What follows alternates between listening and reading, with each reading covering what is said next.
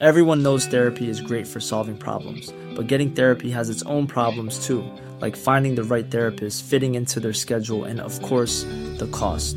Well, BetterHelp can solve those problems. It's totally online and built around your schedule. It's surprisingly affordable too. Connect with a credentialed therapist by phone, video, or online chat, all from the comfort of your home. Visit BetterHelp.com to learn more and save 10% on your first month. That's BetterHelp, H-E-L-P. Quality sleep is essential. That's why the Sleep Number Smart Bed is designed for your ever-evolving sleep needs. Need a bed that's firmer or softer on either side? Helps you sleep at a comfortable temperature? Sleep Number Smart Beds let you individualize your comfort, so you sleep better together. J.D. Power ranks Sleep Number number 1 in customer satisfaction with mattresses purchased in-store. And now, save 50% on the Sleep Number Limited Edition Smart Bed for a limited time. For J.D. Power 2023 award information, visit jdpower.com/awards. Only at a Sleep Number store or sleepnumber.com.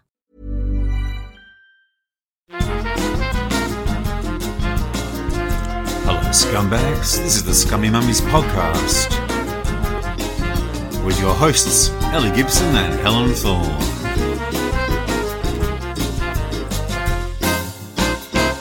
Hello there. It's me. I'm trying to change it I know. I Still. really like the variation. It's gone a bit CBeebies bedtime. Hello there. Hello there. It's me, Ellie Gibson. Are you feeling tired? Yes. It's had a long day. Aren't we all? Dun, dun, And who are you? Oh, I'm Helen Thorne. Ha ha ha. That's very good. Oh, and our guest today is Esther Manito. Hello, Esther. Hello, I don't have a thing to say. No, but you Yeah, just you do. do. You You've got do your- you. You've got your CBeebies thing. And welcome, Esther, to the podcast. Thank you for having me. she's now questioning her life choices. What has my agent got me into? Why don't you introduce yourself, Esther? Who are you, Esther Manito? I'm a stand-up comedian, and that's pretty. And a mum. Yeah. Yeah, and that's it. What's that like? It's lovely because you get lots and lots of judgments. So that's always fun, isn't it? You get lots of people in your personal life who are just absolutely in awe of the fact that your husband has to look after children of an evening. His very own children. Yeah. It's amazing, isn't it? That your husband looks after his own children while you're just a slag out there. Going to work as to work. people have Earning done money, with you. Earning money, yeah. Maybe being a little bit happy. And then when you talk about it on stage and talk about your kids and stuff, it's lovely when people then write to you lovely comments about how they feel sorry for your children, and you're just like, it's quite a funny old world. It's isn't a it? funny old game. It's a funny old game. The fact that They must be very happy people, though, very secure in themselves. If they have, like, do you know what? I'm going to spend some time writing to someone I don't know to tell them that they're doing it wrong. I don't know. I just feel like there's still this whole weird guilt, subconscious. I think there's still a lot of frustration that maybe you're saying things that other people are like, well, I haven't been able to say that, or I've kept my mouth shut. Why are you blethering on about it? So, yeah. But yeah, it's a lot of fun. Sorry, I went straight to the negative. No, let's get into lots it. of No, we're here for a moment, Esther. Is your husband? So Helen and I have previously had, let's say, different experiences of having a male partner when we're doing comedy. Yes. One of our partners is very supportive and you know likes what we do and is very proud of us. And one of our partners was very resentful and unpleasant about the whole thing. Which category does your partner fall into, Esther? I'm now divorced and incredibly happy. I was like... so very, very happy. You were like, If you weren't divorced, I was like, my husband is supportive, but it wasn't always that way. When I first started out, it was a big shock to everyone. And to be fair to my husband, he was a bit like, because my son was 5 months when I started, and obviously I'm not earning when you start. You're doing the open mics and all the rest of it. So my husband was just a bit like, sorry, so you're going out 3 or 4 nights a week, getting in at 1 o'clock in the morning. You're then going to be up breastfeeding, and we're all grouchy and knackered, and you're not doing this for any money, and it's essentially just a hobby that you could do once a week. Yeah. And I just was like, yeah, that's what that is. That's what's going to happen. Yeah. And he was like, right, okay. I mean, it's really unreasonable. And I was like, yeah, it is, but I'm just going to be a bit selfish. Was there a compulsion, like, no, because I had that, but I started when my son Charlie was, about 20 months, so You're good. But people always say to me, like, why did you start? Why did you have this baby and go, all right, I've got this baby and now this huge thing. I know what I'll do. I'll start an entirely new career that, as you say, is incredibly badly paid, at least to start off with, if not for the whole of your life, and drags me out of the house. Did you have a compulsion? Were you like, this is something I've got to do? No, so I started with a friend. So a friend of mine, she said, will you come and do a course, like comedy course? And I thought, do you know what? That's a Sunday. It's a 6-week course. It's a few hours on a Sunday. I'll go and do it, and that at least, because I did find that after I had my second, I kind of shut down mentally a little bit. I just found myself like going, I don't know how to chat. I don't know if you two had that, but so my daughter was 2, my son was like 3-4 months, and I just found that I was sat at a baby group and this mum was trying to have a conversation with me, and in my head it was a little bit like that bit from Ross in Friends where he's just going, just say anything, say anything, and I was just looking at this woman going, I have nothing to chat. I don't want to talk. I'm sure you're lovely, but I have no opinions on these children. Like, I want my kids to be happy and I love them and everything, but I don't think this can be it for me. So when my friend said to me, come and do this course, I thought, okay, well, it's creative, it's going to get me out of the house, it will just be something for my own brain. And then after the 6 weeks, you had to do 5 minutes of stand-up, and I was like, oh, fuck that, I'm not doing that, no way, because, you know, it's not me.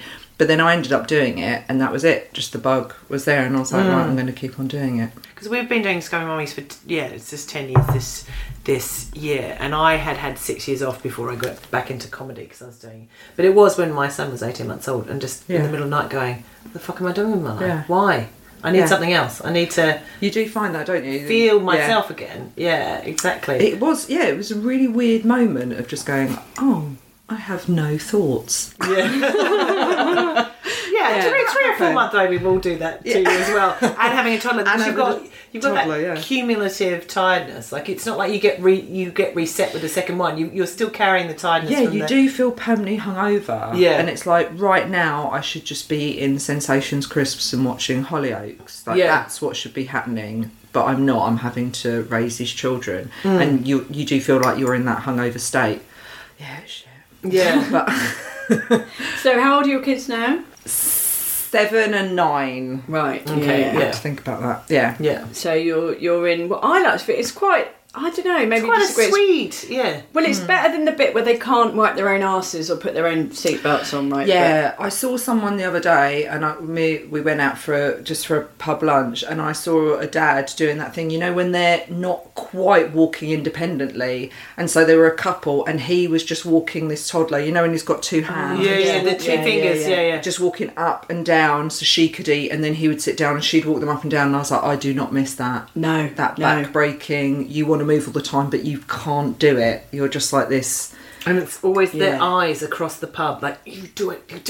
He's running.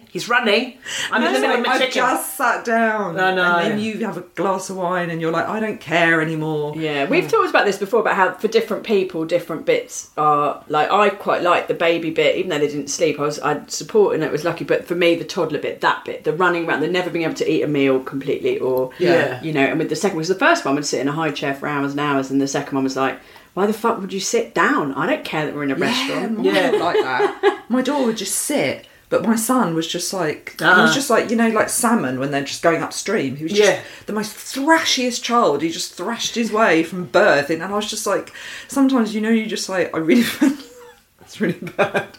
I used to fantasize about, you know, that like electrical tape. Yeah, just strap him in. I just want to just strap him like a board. Just stop. So that he was safe, but just to stop. I'd literally just hold him going, please, just stop. And he's like, gotta move.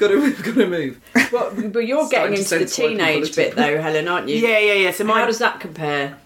It's a different frustration, I think, and it's hard to sort of equate because they're, you know, with teenagers I can have really interesting conversations, but then it's like the hormones that you have to deal with. So like one day they're really lovely and the next day it's like, you don't understand. And I'm like, I do understand. I was a teenage girl and I did do all this sort of stuff, and it's sort of, that's the frustration thing. And also that they call you up for money every day. It's like, hiya mum, how are you? how's your day? I'm like, what do you want? What do you want? It's just all money. But also, I stress about the fact 14 and 12. And so and then you get the chats about drinks and drugs and all sorts of stuff. Yeah. And do they do that now? I thought they're all just into like no green tea. No. Right. So they're really curious, and you have to. I tell them enough of the truth of what they need to hear right now. Right. And I about drugs and things like that. I said, yeah, I did smoke some weed in university, but I was with trusted friends, and it was organic, and it was organic. We had a lovely time, and it was bought ethically. Yes, right. Yes, I from the local farmer. No one was. Yeah. We actually had a box. We had a weekly box delivered. Yeah. Organic weed. It was Hello Fresh. Yeah. Really nice delivery. Hello Fresh. Yes, it's so fresh. So all those sort of things. So and sort of kind of balancing all that sort of stuff. But I don't miss being so tired that I contemplated walking in front of a train. That kind of tiredness is something else. I just used to want to go into a travel lodge. My husband would be like, "What do you want for your birthday?" And I was like, "Just put me in a travel lodge for just one night. I just want one night in a travel lodge." And we get, because at the end of our stage show we get confessions from the audience, and we've had quite a few times things like, I told my husband I was going to my friend's wedding, but actually I just went and stayed in a hotel on my own for like 48 hours and then came home. Yeah. But now I've got a problem because my friend actually is getting married, and I got why are they getting married again? They just got married last year. Yeah. I love that. But people join gyms for the creche, and they said, well, I put my kid in the creche, and then I have a shower for a long time and play Candy Crush in a towel. Yeah. And I just sit still. But that, isn't that indicative? It's the mental load. And I think this is what my show is talking about, is the fact that we... Is that Hell Hath No Fury? Hell Hath No Fury. I heard that's amazing. The buzz. I've had mixed reports. But it's basically on that. It's the emotional labour that is just laden subconsciously upon women, and the fact that whatever a guy does, it's essentially me just having a breakdown for an hour. But it's all the little on all comedy shows, really. No, there isn't a kind of serious element to it. It is all the little things, all those little things of being a partner and a mother and a woman, just that really fucking get on your nerves, from getting on the tube to trying to sort your kids out and stuff. But it is the fact that whatever my husband does is just a positive, and people are so quick to reinforce that. They're so quick to tell me he's an amazing dad, and I'm just like, that doesn't happen the other way, because there is just still this subconscious thing of it's your job. Yeah, you're the fucking doormat. But I'm like, but if you want that to be my job, then make it a job. Make it something that's respected. Let a woman be a housewife and a mother, but make it respected. Don't then go, right, we now live in an economy where you need 2 salaries, so you're going to run the house and the children, and you're going to work, and you're going to manage all the other shit, and then I'm going to follow you around the house going, what's the plan? Every Saturday morning. Where do they need to go? What's the plan? Who are we seeing? Oh, that is so triggering. Oh my God. Sorry, I've just gone back a few years. Yeah. You're having a flashback. Oh my God. I did that in my last show. I did a bit about that, because most of the people that come and see me are women, and then they'll come occasionally with a male partner, and I'll go, I know for a fact that you have not bought the tickets. They've bought the tickets, and that is because if you don't want to be here, then start planning your own social calendar. Yeah. And the amount of times, you have men every Saturday just going, what's the plan? And these women would just go, yes! And it's such a small thing. Yeah. I remember once I came back, this is going to be a quick purge, but the shopping had been delivered, and it was in the middle of the kitchen, and then I had to take the kids out to do a million things. I came back 3 hours later, and the shopping was still in the middle of the kitchen, and my ex-husband was sitting on the couch with the iPad, and I said, what the fuck? And he was like, you didn't tell me to put it away. Yeah. And I was sorry, like, I'm having a flashback, and I wasn't even there. So my husband. It was really triggering. That makes me clench. Yeah. See, I had all this when I started comedy, of like when I would go out and gig, and obviously there were babies then, so I'd come home, and I kid you not, they would just be, do you remember? I love the way I'm acting like we were all in the same marriage. Do you remember? It feels like we were. Guys. Oh. You know that mole on his arse cheek? The right arse cheek. You know that mole? The hairy one. You know that thing he likes when he sticks it? No. But you know when like they're little and they would have a bath, but the bath water would be left in, and then the nappies are on the floor in front of the bath. So I came home and I remember I'd come back from a gig, and bear in mind that I'd made sure that everything, because what I did is I nearly broke myself in order to ensure that what I was doing wouldn't impact the children. So I'd just be awake. So I was gigging at times on like 3 Pro Pluses and like a can of Red Bull, and people would be like, sorry, there's just a bit of blood coming out of your nose. I'm like, yeah, no, it's all fine. Everything's under control. I got a list. Yeah, I'm good. And then I come home and you go and you see all the dirty clothes going up the stairs and the bath water's still filled and the dishes still left in the sink, and he would just be like, you're welcome. The kids are alive. And you're like, oh... that's literally in your mind. You're like, I have gone way beyond the call of duty because I've done a day's work and I've put the kids to bed, and everything else that surrounds that. Yeah, it's not my job. That's still waiting and for I you. compare it to now. It's so different now. It's so 50-50 now, but that has come from literally just going, you're just going to have to work it out on your own. Well, I was going to say, so I'm thinking of people listening to this who were that person, right? Who were that person that we've all been at different times. Mine was actually before me and Pete got married. So years ago, before we had kids, we actually split up for a bit. And part of that, if not most of that, was to do with I wanted to get married and have kids. And I really liked him. But I was like, I can't live with you like this. Because he used to like smoke quite a lot, and like I remember the one of the turning points was I went to America for work. I went to LA for like a week, and I came home, and we didn't have a dishwasher. We just had a little flat in Forest Hill. We didn't have a dishwasher, and every surface in the kitchen was covered with dirty crockery, including the crockery from the meal that I had cooked the night before I left for America. And I was like, you know when you're like, right, just be chill. Why you try and be calm, don't you? Try and be like... You try and be calm. You're very different from me. Be a bitch and just be like, right, I was like, right, let's just make a cup of tea. I'd literally just got off a plane as well. And I was like, I'm just going to... And I opened the cupboard and there were no mugs, every single mug. He'd been drinking tea out of a Pyrex jug rather than wash a mug. And I looked in the fridge and I was like, I wash a mug, that's fine. I looked in the fridge, then there was no milk that was in date. We did have a huge fucking row, and he was really defensive. He was like, why are you taking the moral high ground? And I was like, because that's where I live now. I'm going to the garage to get some milk. I'm going to sit on the moral high ground for about 15 minutes, and when I come back, there's going to be a fucking clean mug for me to have a cup of tea. And luckily there was. But it was things like that built up, and eventually we split up. And when we got back together, we had to have some really serious conversations about I think why the that's not most infuriating bit, though, is the bit when they take umbrage at you getting annoyed. So you come in and go, sorry, could you just explain why there is feculence on the carpet? Feculence! Feculent! Marvellous word. I think that's the first time I've had that word on the podcast in 10 years. Excellent. And why the children have gone to nursery in Halloween costumes. And it's just straight away like, oh my God, you just like give it... It's just this teenagery response. Yeah. And you're like, okay, can you respond like a normal human being? Like, it's really defensive because they know, I guess...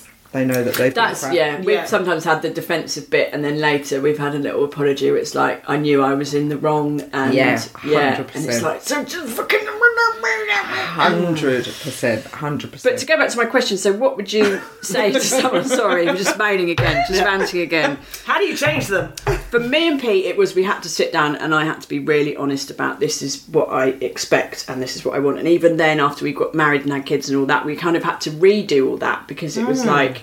Because I think as well, when you have babies, or certainly for us, because one of you is on maternity leave, which was me, and he was at work, I did do all the shopping and all the shit. And then suddenly when we started working more, Helen, it was like, no, we're going to have to remind each other that actually the imbalance has crept back in for whatever reason. Yeah. And we've got to readjust it. Like, how have you managed all that? I think because I was a teacher, so... I was teaching and then we had the children and then I did a little bit of teaching as I started doing stand-up. So I was working as a teacher, also doing stand-up and had the babies. But I think psychologically my husband still had these real conventional values of these quite high standards. And it was quite weird because it's like, but if you want these high standards, then that's not on me. Like, you're not my CEO. I don't need to sit down and have an appraisal every now and then. Like, they're your KPIs. They're not mine. So to begin with, I had that guilt and I was trying to make sure everything worked. But it literally has just come from, well, you're just going to have to sort that out. I will literally do 50%. So when I'm in that house, so I'm there every day. I do the school drop-off, school pick-up. I will do that. I will 100% cover that. I will cook the dinner.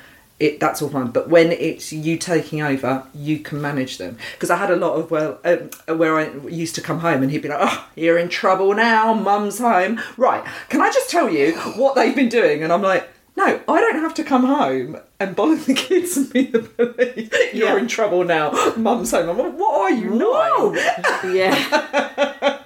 So, and it's taken, what have I been doing? 7 years. Yeah. So it's taken probably, I reckon, in the last 3-4 years since I'm now earning an equal to him. Yeah. And it's now, like, my career. It definitely has changed things a lot. But it has been, you're just going to have to sort that out. Yeah. I've had the phone calls in Edinburgh going, where is Tiffy McFiggins or whatever? And you're like, do you know what? I'm just about to go on stage. You're just going to have to sort this absolute crisis. No one's going to die. Yeah, really, no one's going to die. It's going to be okay. Yeah. Yeah, I think that, but that's good, and it's good that you can work that out because I found that very difficult. But also, what was really reassuring, and I've said this to Ellie and Pete many times, is that I was always shown that there was another way. That there was another couple living exactly the same. Like Ellie and I were going away for exactly the same amount of time away from our husband. One husband coped very well, and another husband had an affair. It's like EastEnders. Oh, mate, you don't even know the half of it. He coped very well. He just put himself into something else. Yes, so to speak. Poured all his energies into. Jesus. Yeah, but it's interesting how people respond to stress, or just not. But also feeling quite threatened, maybe. Like the fact that you're doing that, it's suddenly like, well, does that make me less of a man because I'm at home with children? So now I need to feel really empowered. And whereas kind of certificate or but medal we're really every day. patronising to men as well. So we're kind of like, there's always this culture of like, oh, he's so good, he's so amazing. And I'm like, well, no, he's not a child. He can pack a fucking packed lunch. Yeah. You know, we don't have to give him a certificate because he managed to put his kids' socks on. Like, why are we underestimating so much? Yeah, it's interesting because I'm one of 5 children. I've got 3 brothers, and I remember my mum ringing me up, and bearing in mind all my family's in Australia, and anyway, and I'm bringing up my children largely by myself, and she rings me up and said, "Your brother made his daughter's spaghetti bolognese the other day." I'm like, he is amazing. He's so. I'm like, what a keeper. 3 meals, snacks. I'm doing all the cleaning, but no. Big news, everyone. Pop it in the Christmas letter. Yeah. And maybe not, but I'm guessing maybe he's dirtied every single pan in the kitchen. He used 4 packets of mince at a cost of $5.99 each. Yeah, that spaghetti bolognese cost £74 to make. Yeah. Everything was bought for at the deli rather than in Aldi. Yeah. But I wanted to go back to what you said about, I don't want you to be the CEO. You don't want your partner to be the CEO, giving you an appraisal. But I've had sort of almost the opposite conversation with Pete sometimes where I've gone, I don't want to be the CEO. I don't want to be the person in charge of delegating. Because he'll be like, well, tell me what to do. What do you need? I'll help you. He's not a bad dude. He's a feminist. He does want to do his share of the work. But he used to want me to identify exactly what that was and when it was required by. And as we know, that's a whole other job in itself. Yeah, but you've got to manage somebody else. Yeah. No, I can't be doing with that. I really can't. And I used to do it. I used to do it all the time. And even now sometimes I find myself, before I go to gigs, I'm like, right, you've got a birthday party, let me pre-wrap the present. I'll leave the present on the... I mean, not to a horrific extent. I have seen other women when they've literally just left out the instructions in so much detail with every day what a child needs if they're going to be away for a couple of days with, going away with friends for a weekend or something. And I'm like, no, I can't live like that. I can't live like that. So you're just going to have to manage it on your own. Yeah, but then you're in 2 places at once. You can't fully, you're like going, but have they not read that? Or, It's also really unattractive. Yeah. It's really unattractive to have to manage somebody like they're a child. It's like... It's not sexy. I don't want to have sex with somebody that I also have to fucking burp. Like... Yeah, do your own burps. That's hot. That's really hot. That shit. Yeah, but that presents thing makes me think of, like, we've had to come up with, like, practical divisions of labour, like rules, which sounds so boring and, again, not sexy, but to make it work. So for presents, I buy the presents for the kids, for the parties and all that. I don't mind doing that because it's something I can do online when we're on tour. Yeah. And I remember vaguely what we got kids last year, or vaguely what they're into. But the deal is I buy them and then he wraps them. And that seems to... Stuff like that seems to work. But having said that, at the weekend I fucked up and I hadn't got Indy a present. It was my son Charlie's birthday the day before. So Indy's dad turns up with this child, drops him off, and he gives me a card and like £15. And he's like, I really fucked up. I was supposed to get the present, but I'm really hungover and I didn't get the present, and I even forgot to put the money in the card. I was like, that's all right, mate. Don't worry. We got this. Yeah. We're fine.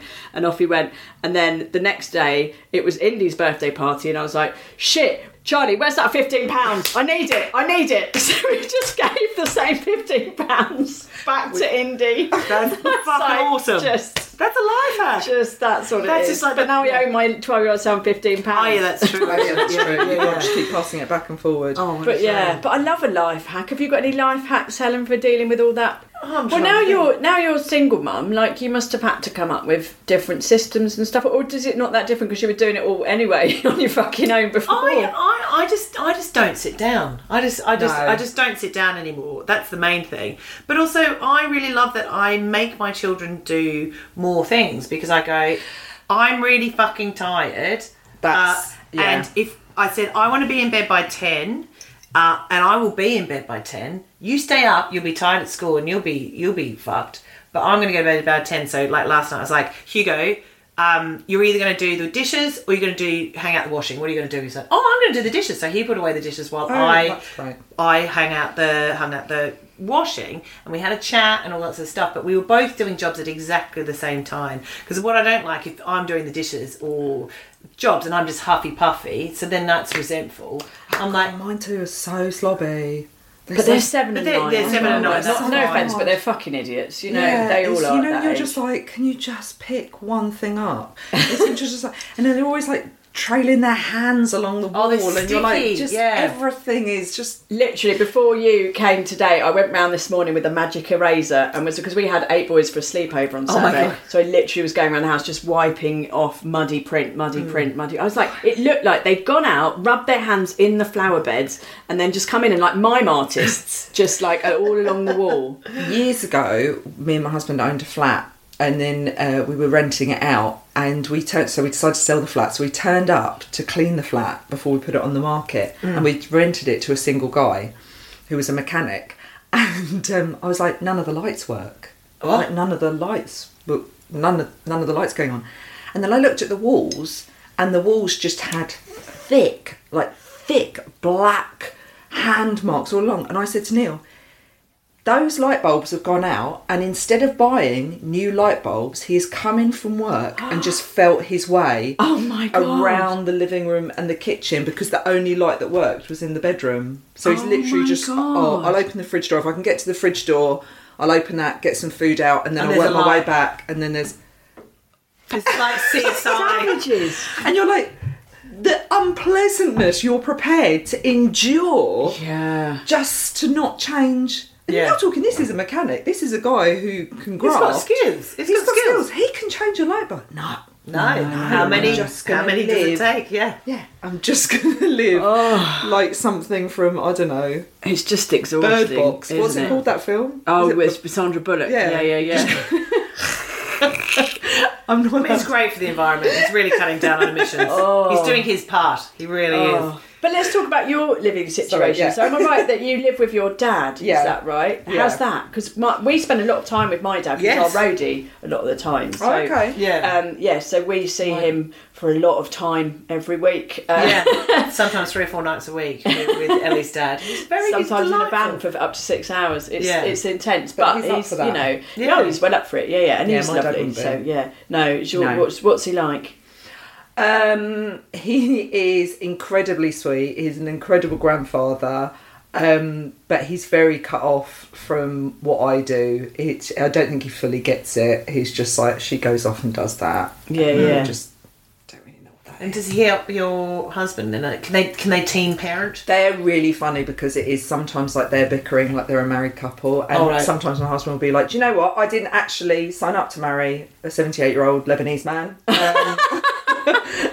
I seem to find it in the fine print of our marriage certificate that for sickness, health. So I'm trying to do the shopping and I've got the kids yapping on and your dad's behind me going, no, I want this, I want that. And I'm just like losing my mind. So how much of an influence has the Lebanese element been on your upbringing, your own parenting now? Yeah, I mean, because I only really have relationships with my Lebanese side.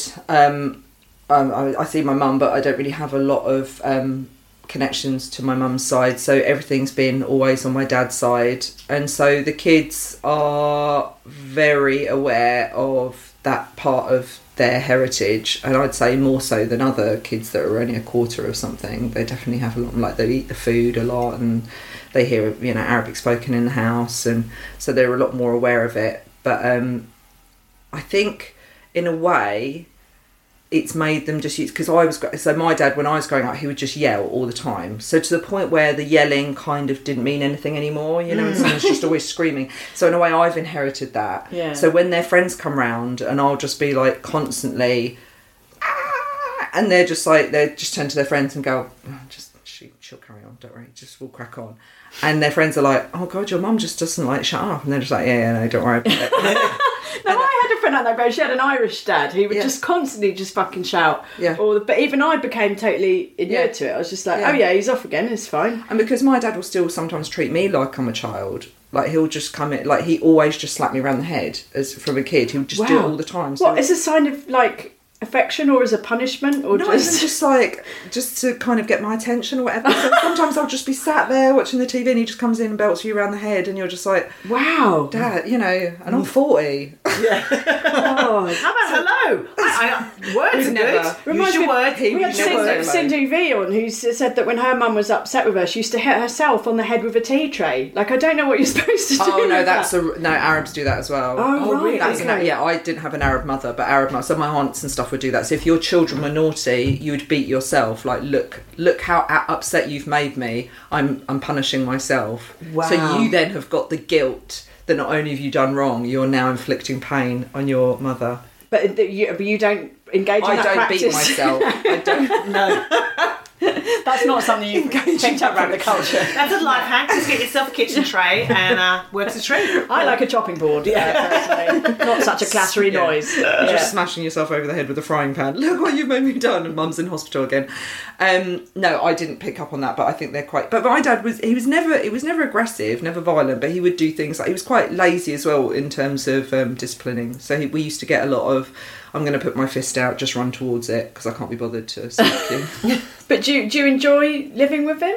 Yeah, I mean, it's got its positives, it's got its negatives, but you just muddle along. It's family dynamics, and in a way, I'm quite glad that the children are seeing that as well, because then they will probably feel guilty enough to make me, have me live with them when I'm old. So it's all just about how. Yeah, that's a life hack. Yeah, bring in an old person, any old person, and then just get them to live with you, and then your kids will then want you to live with them. This Mother's Day, celebrate the extraordinary women in your life with a heartfelt gift from Blue Nile. Whether it's for your mom, a mother figure, or yourself as a mom, find that perfect piece to express your love and appreciation. Explore Blue Nile's exquisite pearls and mesmerizing gemstones that she's sure to love. Enjoy fast shipping options like guaranteed free shipping and returns. Make this Mother's Day unforgettable with a piece from Blue Nile. Right now, get up to 50% off at BlueNile.com. That's BlueNile.com. Hi, I'm Daniel, founder of Pretty Litter. Did you know cats tend to hide symptoms of sickness and pain? I learned this the hard way after losing my cat, Gingy. So I created Pretty Litter, a health monitoring litter that helps detect early signs of illness by changing colors, saving you money and potentially your cat's life. Pretty Litter is veterinarian developed, and it's the easiest way to keep tabs on your fur baby's health right at home. Go to prettylitter.com and use code ACAST for 20% off your first order and a free cat toy. Terms and conditions apply. See site for details. I'm Sandra, and I'm just the professional your small business was looking for. But you didn't hire me because you didn't use LinkedIn Jobs. LinkedIn has professionals you can't find anywhere else, including those who aren't actively looking for a new job, but might be open to the perfect role, like me. In a given month, over 70% of LinkedIn users don't visit other leading job sites. So if you're not looking on LinkedIn, you'll miss out on great candidates like Sandra. Start hiring professionals like a professional. Post your free job on linkedin.com/people today. When you're old. Yeah, at the moment, because my mum's quite poorly, that my older brother and my older sister are living with my mum and looking after her. And my older brother said, "Yeah, I'm really hoping my daughters do the same when I'm older." I'm like, I wouldn't bank on it. I wouldn't expect it. Yeah. I won't expect my children to look after me. I don't think they will. No. I don't know if I'd want to. They'll be robots by then. But I think it was that thing of like when my parents got a divorce, my dad just literally, as we've just spoken about, what's the plan? He literally just turned to me and went, right, you can just be my wife now. And I was like, oh great, so you're just going to move in with me. And so now I've got you and my husband following me around going, what's the plan? It's like, no. I need to write some comedy about this and get the fuck away from you both.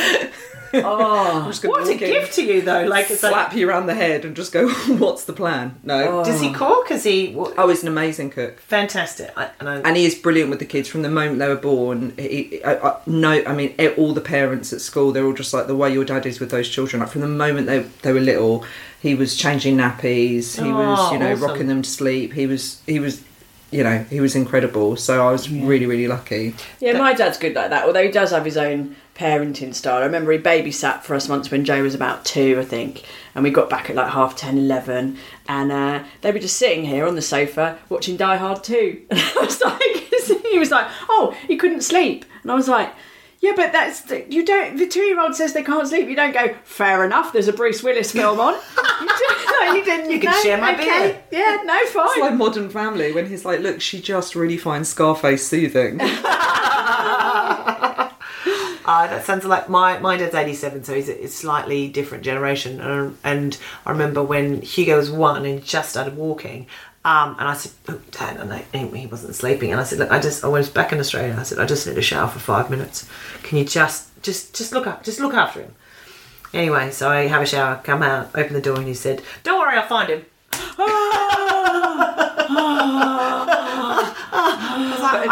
Have you ever had that panic where you're looking after someone else's child? Because I remember we used to have this. We've had our whole kitchen redone now, but we had this I don't know how to say the word, enclave. Yeah. Okay. Enclave, right? So we had this tumble dryer, and then behind the tumble dryer was an enclave. So my two found it really funny that they could get in there, and I couldn't get to them. But they were 3 and 4 or whatever at the time. But then I had my goddaughter, and she was only a year, and they were little, and they'd gone to a wedding, and they called me from the wedding, going, "Is everything okay?" My two were just crying. I was like, "Yeah, no, everything's fine." She's still behind the tumble dryer.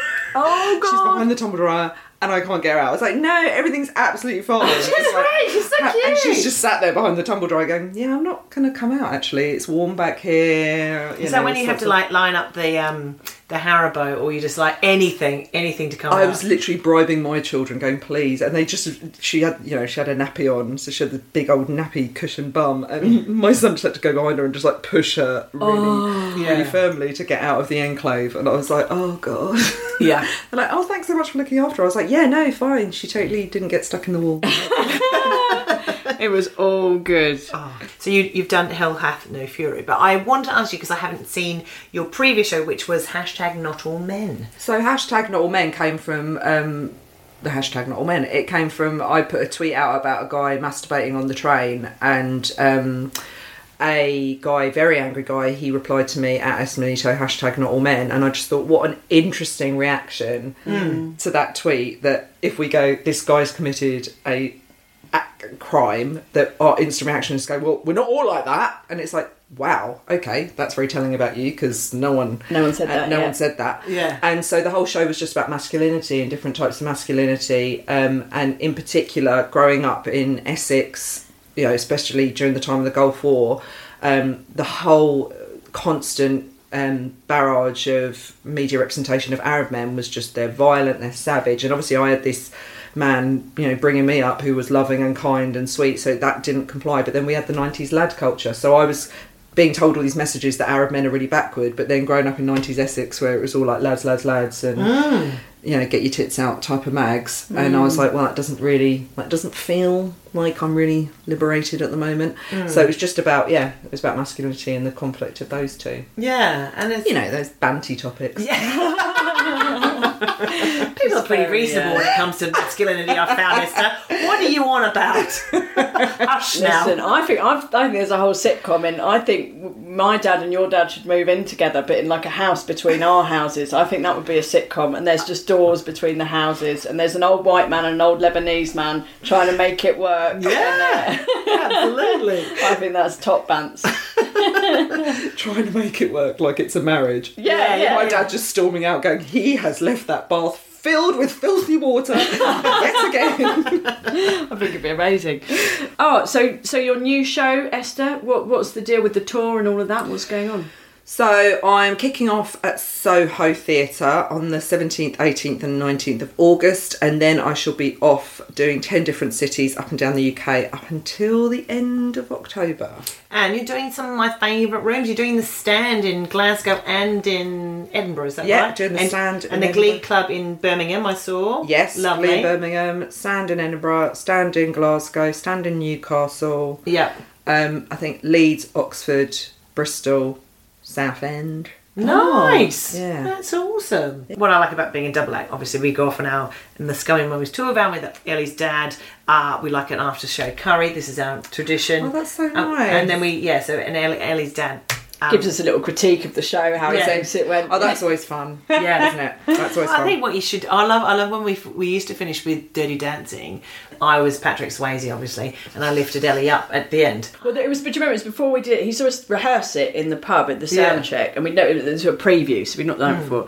And he was like, "What that song there? What is it when she lifts you up? What's that from?" And I was like, "That's Dirty Dancing, Dad. That's from the film." And he's like, Dirty Dancing? Oh, I don't think I've seen it. No one would have heard of that. It's like, I don't think that's going to go down. No one's going to get that. And I was like, they really are, Dad. It's mostly middle-aged women. I promise you, there's no one in the pub who hasn't seen as soon as you hear literally the only film on this planet that every single middle-aged woman knows is Dirty Dancing. Yeah, but I love the fact that he's like, no. He's like, have you thought about Die Hard? Yeah. Citizen Kane's a good film, isn't it? You know? Yeah. Citizen Kane. But to be fair, we then did the show, and of course it blew the roof off. Everybody loved it. Everybody loved it because you lift me up at the end. It was all hilarious. Yes. It was all great. And to be fair, he came up and he went, "You were completely right. You were completely right, girls. No, that was brilliant. That was bloody brilliant. I don't understand it, but they liked it. That's what matters." I remember when I did Live at the Apollo, and at the end when I said, "Right, I've got to go now," and there was this huge round. I mean, it was unbelievable, but it was a huge round of applause. And my dad afterwards went, "You just stood there. Like, why did you just stand there?" And I was like, and my husband was like, "Because she just had this huge round of applause. Like, what's she supposed to do?" Yeah. And he was going, "Yeah, no." I was like, I love the fact that's the only thing you have to say to me. Shall we do the Scummy Mummy confessions? I've got a feeling I'm going to be judged quite harshly. So we went to Thorpe Park, me, my husband, the children, and we wanted to go on the Nemesis. But my son, who was 7, so this isn't that long ago, was a little bit too small. And so we tried to get on, and they said, no, he's too small. So we went away, and then when they changed the staff over, we filled his shoes with napkins. Fucking awesome. No. That's amazing. And then he was really like, "I don't want to do this." And we were like, "We really want to go on the Nemesis." So he was walking like a deer that had just learnt to walk. It was like seeing him walk in stilettos. He was all wobbling. To his doom. To his doom. Oh. And then when we got there, the guy was like, "No." That child just has loads of napkins in their shoes. This is not his first rodeo. So then me and my husband, me and Neil, we were so dejected that my daughter just went, "Just get us an ice cream and put us on this bench. You and Dad just go." And so we ended up then going back to the guy, and he was like, "Sorry, where are your children now?" And we were like, "Oh, they're over there." And he's like, "So you've literally dumped your kids?" And Neil was like, Mate, do you know how expensive? It's so expensive to get in here. There is no way I'm not going on Nemesis. So we went round the Nemesis, and when we came home, my dad was like, "So did you have fun?" And my daughter was like, "Yeah, no, it's really good to sit on a bench and watch your parents have a absolute laugh because they refuse to go on age appropriate." And the guy was going to us, "Do you realise that these safety measures are for their safety?" And I felt very shamed, really embarrassed. I was like, no, I do understand that. Yeah, no, but it's also a lot of money, and I want to make use of all the rides. Yeah, exactly. So and he was only a fraction off. Fine. Absolutely. There's margins of, Yeah. That's reminded me of a similar, though not as good, theme park story where my life hack, actually, of going to a theme park is go with another family. If you really like the rides, I really like the big rides, go with another family who are really scared of rides, and then they have to look after the children. Yes. So we went with our other roadie, miserable Steve Hill. He's got a pathological fear of most hates things. Heights, afraid of heights. Harriet, his partner, she's not keen on the rides either. And so little George had not really been on any, but we were like, yeah, let's go on Swarm. It'll be fine, George. It'll be fine. And George and Charlie are the same age, so Charlie's like, come on, mate. And George is like, okay, and we were like, it's fine. Here's Joe. You take the little one. You go over and look after him. Yeah, we'll go on this ride. By the time we got to the front of this queue, George was like the colour of paper. He was just whitest I've ever seen him. But at that point, he had to get on the ride. We couldn't just bought the ticket, took the ride, and it was someone else's child, so we couldn't even go and sit on that bench. It was like, no, this is what we're doing, George. You'll be fine. And then we went on, and they take a picture of you. There's a picture. It's laughing because she's seen it. There's this picture of like me going, ah, and George looking like a Victorian ghost child screaming, just like. Victorian ghost child. It's just making memories. And we then had to deliver this shaking, white-faced child to his parents, going, he told you he'd have a lovely time. Oh no! And George was like, I'm never doing that again. No. Well, at least he's experienced it, and now he knows what he likes. Exactly. Exactly. And then weirdly, later on in the day, and then it ended up, I just went on, because my husband's not a massive fan, so I just went on all the really hardcore rides on my own, feeling like a really sad old twat. But there were many adults. Plenty of adults, and they all had a nice time. And then George and Charlie got really into the Walking Dead ride, and I was like, all right, so you're fine with like undead people looming out of the fucking dark, whereas I find that unpleasant. I'd find that unpleasant. But, kids, eh? Last weekend I went away for the first weekend with my boyfriend, and on the way there I remembered that I had really long nipple hair, so I bought some tweezers without checking out the price. Boots, £14. Oh, were they Tweezermans? Yes. They're the best ones, but they're very expensive. But you pay for quality. Yeah. The pink ones in the tube. Right. Anyway, so there I was on the way to my seaside weekend away, and I was like, I just have to excuse myself and go to the loo. And I plucked my nipples hairs before I arrived. I was like, this is the life I lead. I can get my nips ready sexy. for the sexy weekend. But yeah, they're very long, the nipple hairs, if you look. And because I don't wear... usually I'm not wearing my glasses when I look at my own boobs, So, and then just the other day I was like... Nipple grooming. Fucking... It's like a spider. Like it's like 8 legs coming out from the... No, chin hairs with me. That's is it? the main thing. I get a big chin hair. I've got that. I get loads. Yeah. I had... Well, the other day I went for a lip wax, and she said, and the chin too? And I was like, oh good. Yeah, that's fine. I once went for a bikini wax, and the woman just looked straight down at my crotch, not my face, not my name, just looked at my crotch, and she went, are you Turkish? I was like, Lebanese actually, but yeah, we've all got very thick hair consistency. What, seen it growing the shape of the flag? What did she... I mean, she must have just assumed, because I live in an area that's quite Turkish, but she must have just assumed. She was just like, are you Turkish? And I was like, don't say that based on my pubic hair. Right? That's a whole new weird kind of racism I've never even thought about. It's like reading the tea leaves. She's like, oh yes, I can sense. New changes are coming. Your tour will go well. I can sense it in your pubic reading. Oh my God. I thought I found my first grey pube. It's alarming. This is the moment. I thought I found, and I was like, oh my God, and it's enormous. It's so long. And it's really long. And I was like, thick. Oh no, it's the hair off my head that's fallen onto my pubes. Oh, okay. I was quite relieved. Just the length was astonishing. I know, I'm only white bearded in the undercarriage, not on the top bush. Just in the in the underbits. Oh, I haven't had a proper So you've look almost down got there like for a ages. goatee. Yes, You've got a bit of a David Guest. Yes, a little whisk. Salt and pepper down below, but cappuccino, like an You've got a bit of espresso. George Clooney down there. Yes, George Clooney sophisticated. or Jeremy Beadle. Who knows? Anyway, as always, it's gone a bit south. Gone a bit blue. But I think your boyfriend should really appreciate the nipple grooming. Has he plucked his nipple hair? His nipples? Yeah. Exactly. I didn't notice, but it wasn't. Imagine if you just said it to him. Just said it to him, matter of fact. Wouldn't that be I'm nice? just though, if going you to nip out here and pluck my nipples, and then I'll be back ready for sex. You up for it? Yeah. Is that Give all me right? 5 to 8 minutes. I'll just Give me 30 minutes. You're literally strumming up a lawnmower. Just give me a good half. No, I'll be good. Yeah, no, just one episode of Ted Lasso. That's fine. Anyway, I just thought that's some real life, True stories. Yeah. Oh, I love it. Thank you for sharing. I'm now glad for the investment. Sometimes those impulse purchases at the railway station of the tweezers. It's got to be done, mate. You've got to have these conversations as well, like, because my daughter, she's now coming up to the age of puberty, so her body's changing, and when I started talking to her about the fact that, you're going to get boobs, she burst into tears, and she went, oh my God, am I going to wake up with boobs like yours? Because in her mind, she thought she was still going to have this little body, but then these, like, saggy, well, not... No, mine are like, I looked at my boobs the other day, I thought, if you got a raw sausage and just...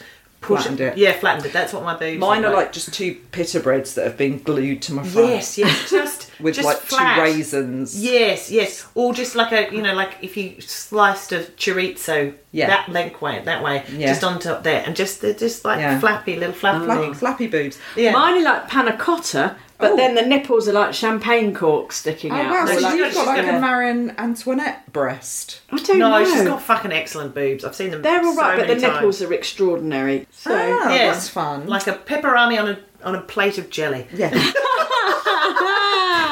You're welcome. Oh, lovely. You are welcome, listeners. Writing some pornography. Yes. Pornography. Now that you're aroused. If you'd like to tell us about your breasts, why not write in? We'll have a lovely time. Pictures welcome. ScummyMorriesPodcast@gmail.com. Yeah. Well, there we go. Excellent confession. Thank you very much, Esther. And once again, your show is called... Hell Hath No Fury. Yes, and it's all around the country. It so, is. Yeah. Where do people go to get tickets? You can go to my Instagram or just type in Esther Manito tour tickets. It will pop up. Oh, Esther, it's been so lovely. Thank you for coming on the podcast. Thank you so much for having me. It's been so much fun. And yeah, that's it from us for now. Thank you for listening. Until next time. Bye.